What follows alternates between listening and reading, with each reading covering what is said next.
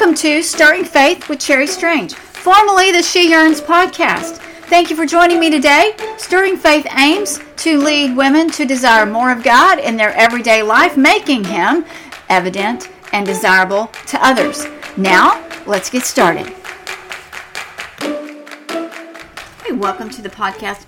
You and I continue to experience a forced, new, and different reality, don't we? My pastor made the point during his virtual message this week that if he had told us a year ago on Easter Sunday that by this time the following year the churches in America would be empty, that we would be prohibited from gathering, that none of us would be together with family or friends, we would not have believed him. But here we are. Nothing feels like it ought to be. You know, this year I'm reading through a chronological one-year Bible.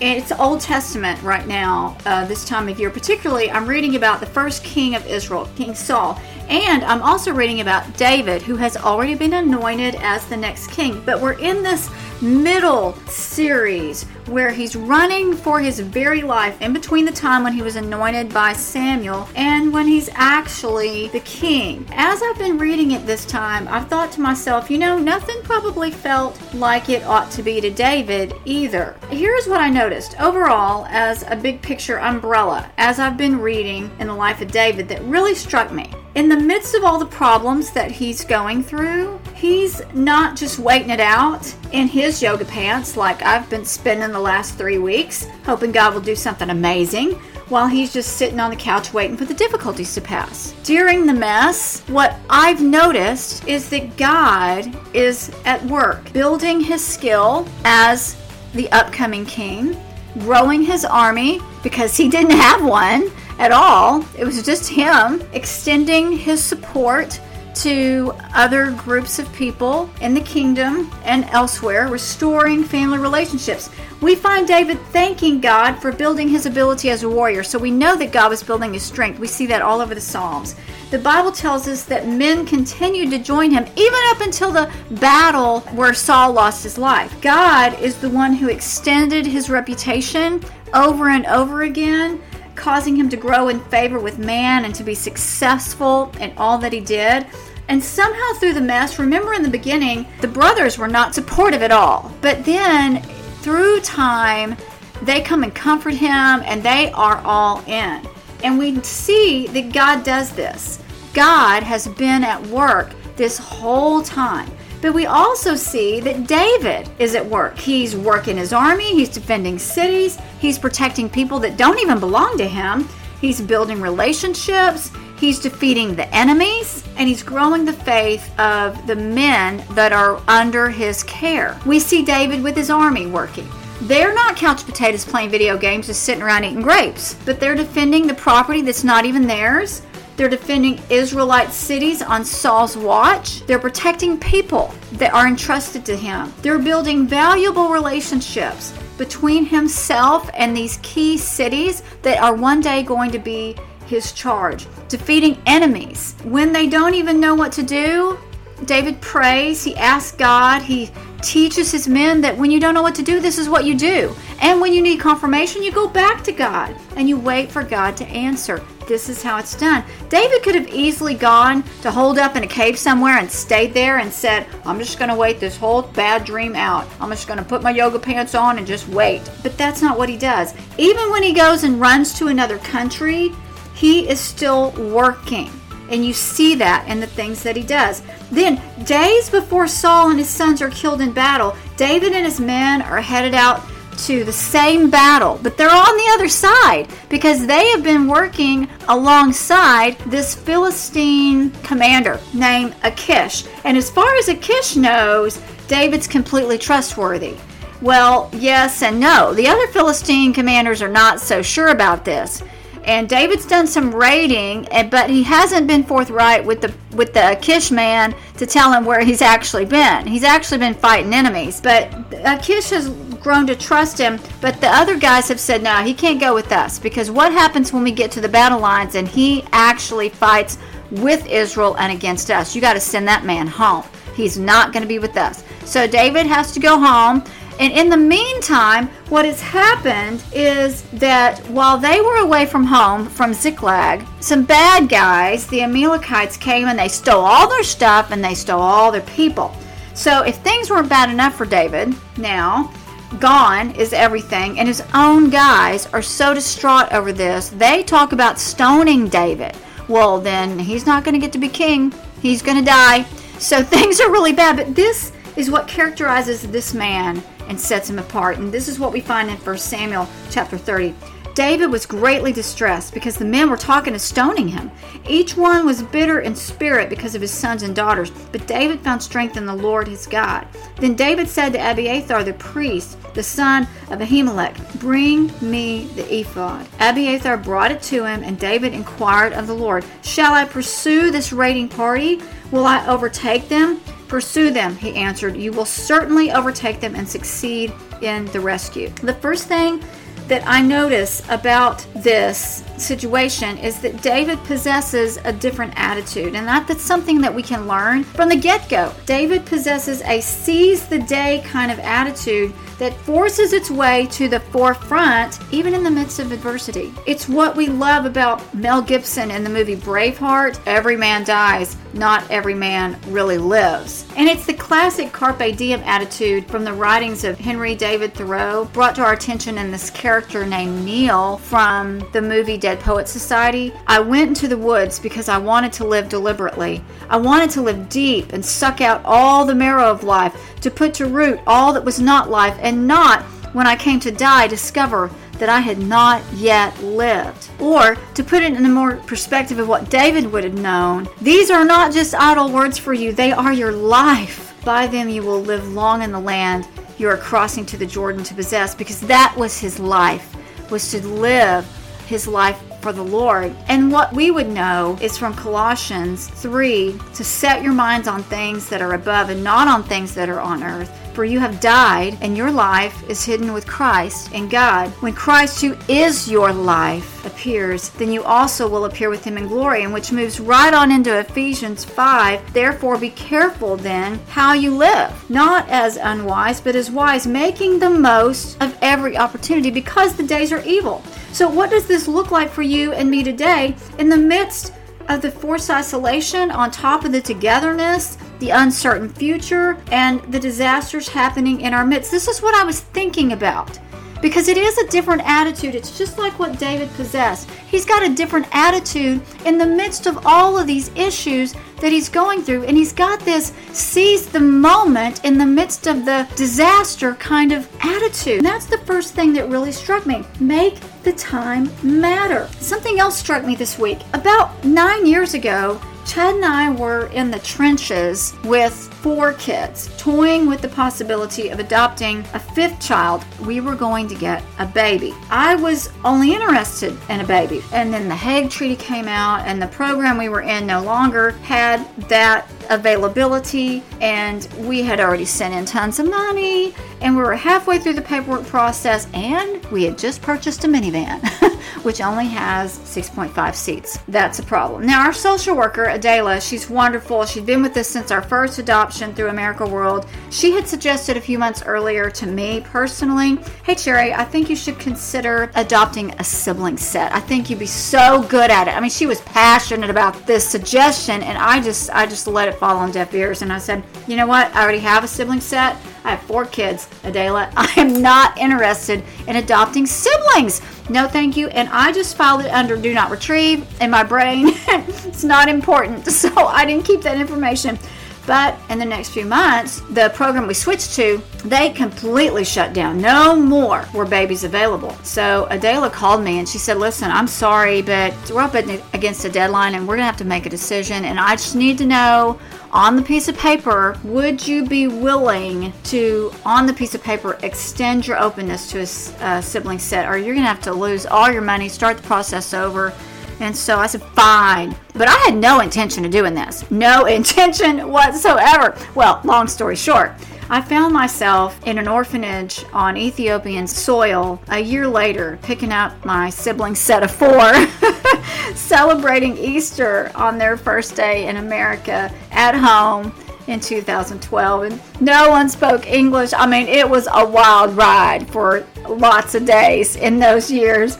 And last summer, our oldest in that Ethiopian set, Sophia, and I traveled back just by ourselves to Ethiopia for the first time. And it had been 7 years, but it was like someone had taken a picture of life as it had been, cut it all up into pieces, and shaken it in a bowl. And there was just no way we're going to find all the bright pieces and put it back together. In fact, international adoptions are no longer open in that country. So it was really different. And it's no longer possible to do what we did in 2012. You just can't do it anymore. That was a window of opportunity that is closed. That is surreal. Instead, there are some orphanages, not like it was back in the day. And we had the opportunity to go into some of these. We saw some babies that were thriving, and we saw some that were not going to survive. In fact, I saw some things I can't tell you about. I just can't.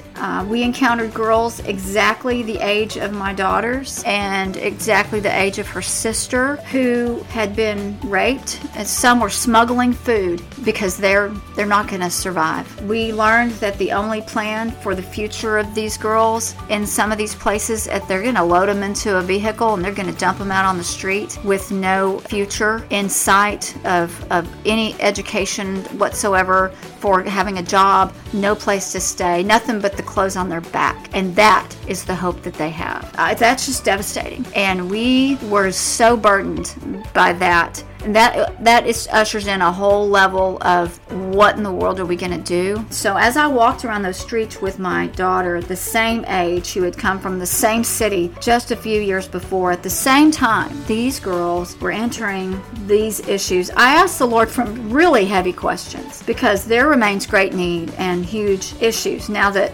adoption's not currently an option. The world's come to a complete crazy stop. But one question I asked that was extremely personal to my situation was, how in the world did my daughter miss what we were experiencing right then? How did she miss that? Well, I believe God was answering me the same way we see him answering this issue today in 1 Samuel, to say, Terry, I was working all along. I was already working, getting all the pieces lined out, making a way, and you were working in the middle of your mess before you knew how it was going to turn out, when you didn't want to do it, seizing the moment and when you didn't even believe it was going to work out. All of this came to my mind this weekend because we celebrate this sibling set becoming part of the Strange family on Easter. And I was just reminded how essential, how life-altering, how life-giving seizing your moments are, and how much moments matter. Little did we know at the time that that was a window of opportunity to do the crazy thing,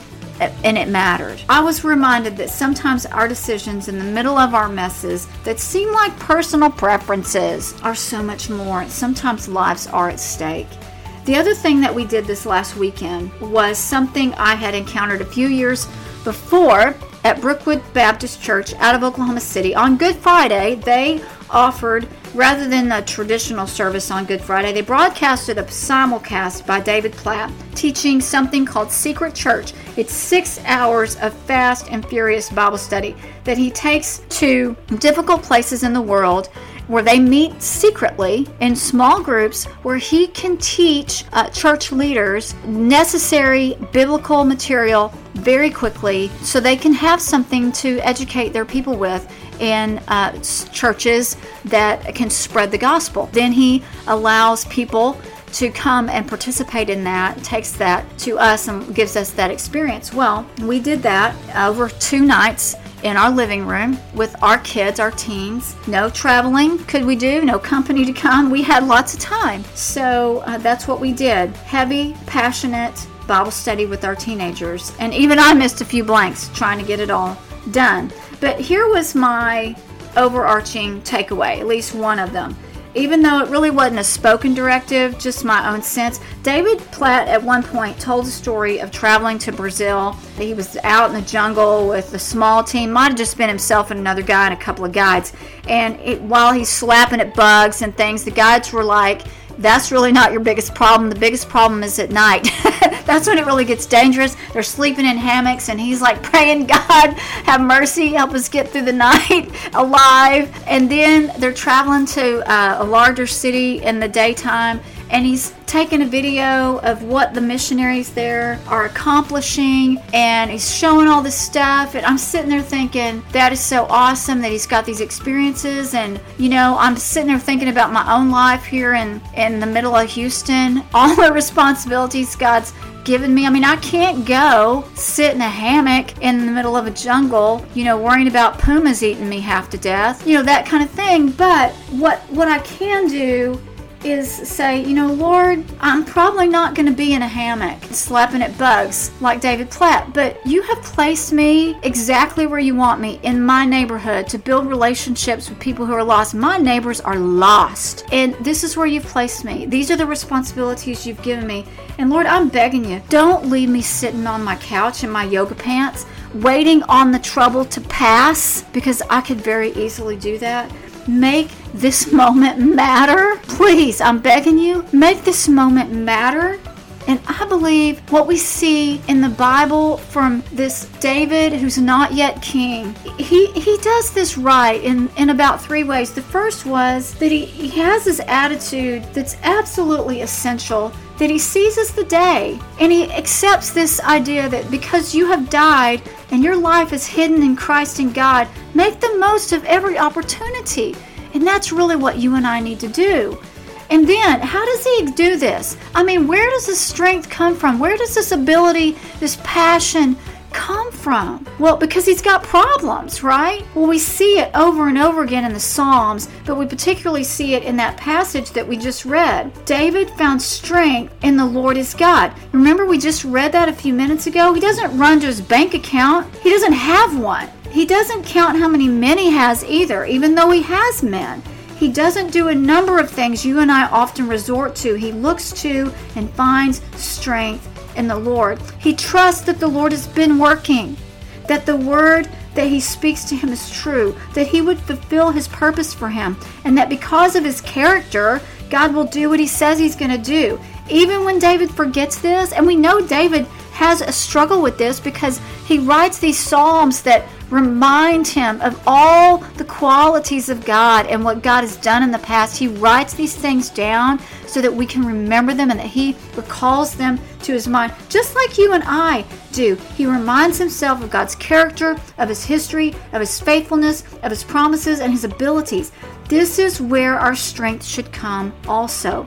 The other thing that he often does, that we see time and time again, is a pattern in his writings. He will bring his concerns before the Lord.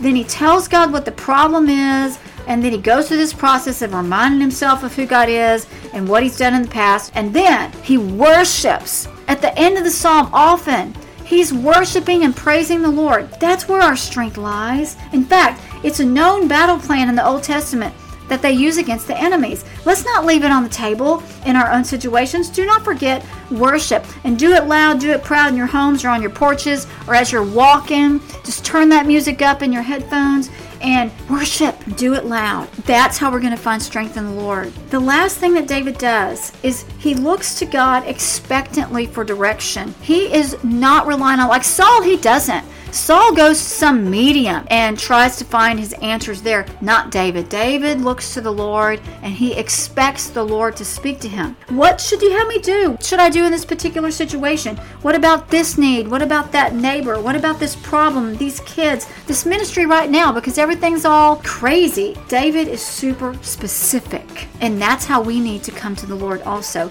He expects God to direct him specifically. He doesn't look to be stuck having rocks thrown at him and being destitute, never to become king. He doesn't leave it there. That is what he was facing in the verses we just read today. But he looks to God to speak directly and specifically to how he's going to move and to show him what to do. Clearly, God's gone before them in that situation, because right after this, the Bible tells us that they happened upon an Egyptian slave who was then able to give them the rundown on the location of the thieves, and that person held no loyalty then. He was perfect. He was absolutely a perfect person to happen to run into. I mean, that was absolutely God. Now, it was time for David and his men to work. because God had gone before them. You see, when we see disaster, God is constantly working. That's something that I need to remember, and I need to remember that right now. Out of this mess, they were able to recover more plunder than they lost. Now, that's not like a health and wealth kind of gospel. What David did with that was he sent gifts. He gave it away. He was so generous, and he sent it out to people that he was demonstrating a loyalty to. He said, I am in this with you. I am for you. I am for your good. And God used it in the future. So let me leave you with some questions to consider. I was thinking about in my own life, what is your attitude in this COVID-19 situation? Do you have this seize the day kind of attitude that David seems to possess, that this making this moment matter no matter where you are, what's your situation? Or are you sitting on the couch in your yoga pants waiting for the disaster to pass? Because that's not what we see in Scripture. What is your attitude? Is it more like David or not? That's something I need to address for myself. It could be that lives and their eternities could be at stake, just like I experienced this past summer. It was devastating, let me tell you. It was very, very sobering. Are you finding strength in the Lord?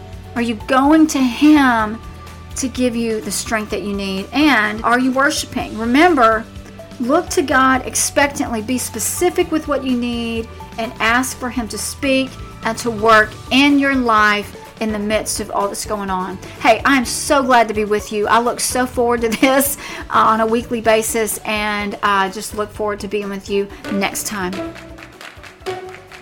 Hey, thanks for tuning in to the Stirring Faith podcast. We plan to release a new episode once a week. I would invite you to become a subscriber because it makes it so much easier to make sure you get it. Please remember, rate, review, and share the podcast. You're the one that makes the impact, and you never understand the difference your suggestion could make in the life of another person just by recommending and sharing the resource. So please pass along what you find here. Don't keep it to yourself. It's so easy to do. Post it from Spotify. It's so easy. Or put it in your stories. I would personally be grateful. And remember, there's more truth-saturated, gospel-centered, spiritually insightful resources at your fingertips. Just go to www.sheyearns.com, where you're going to find reading plans, videos, articles, and other resources, more than there's ever been before, to help stir more desire for God into your everyday life. I'm Cherry Strange. It is always a pleasure to meet you here.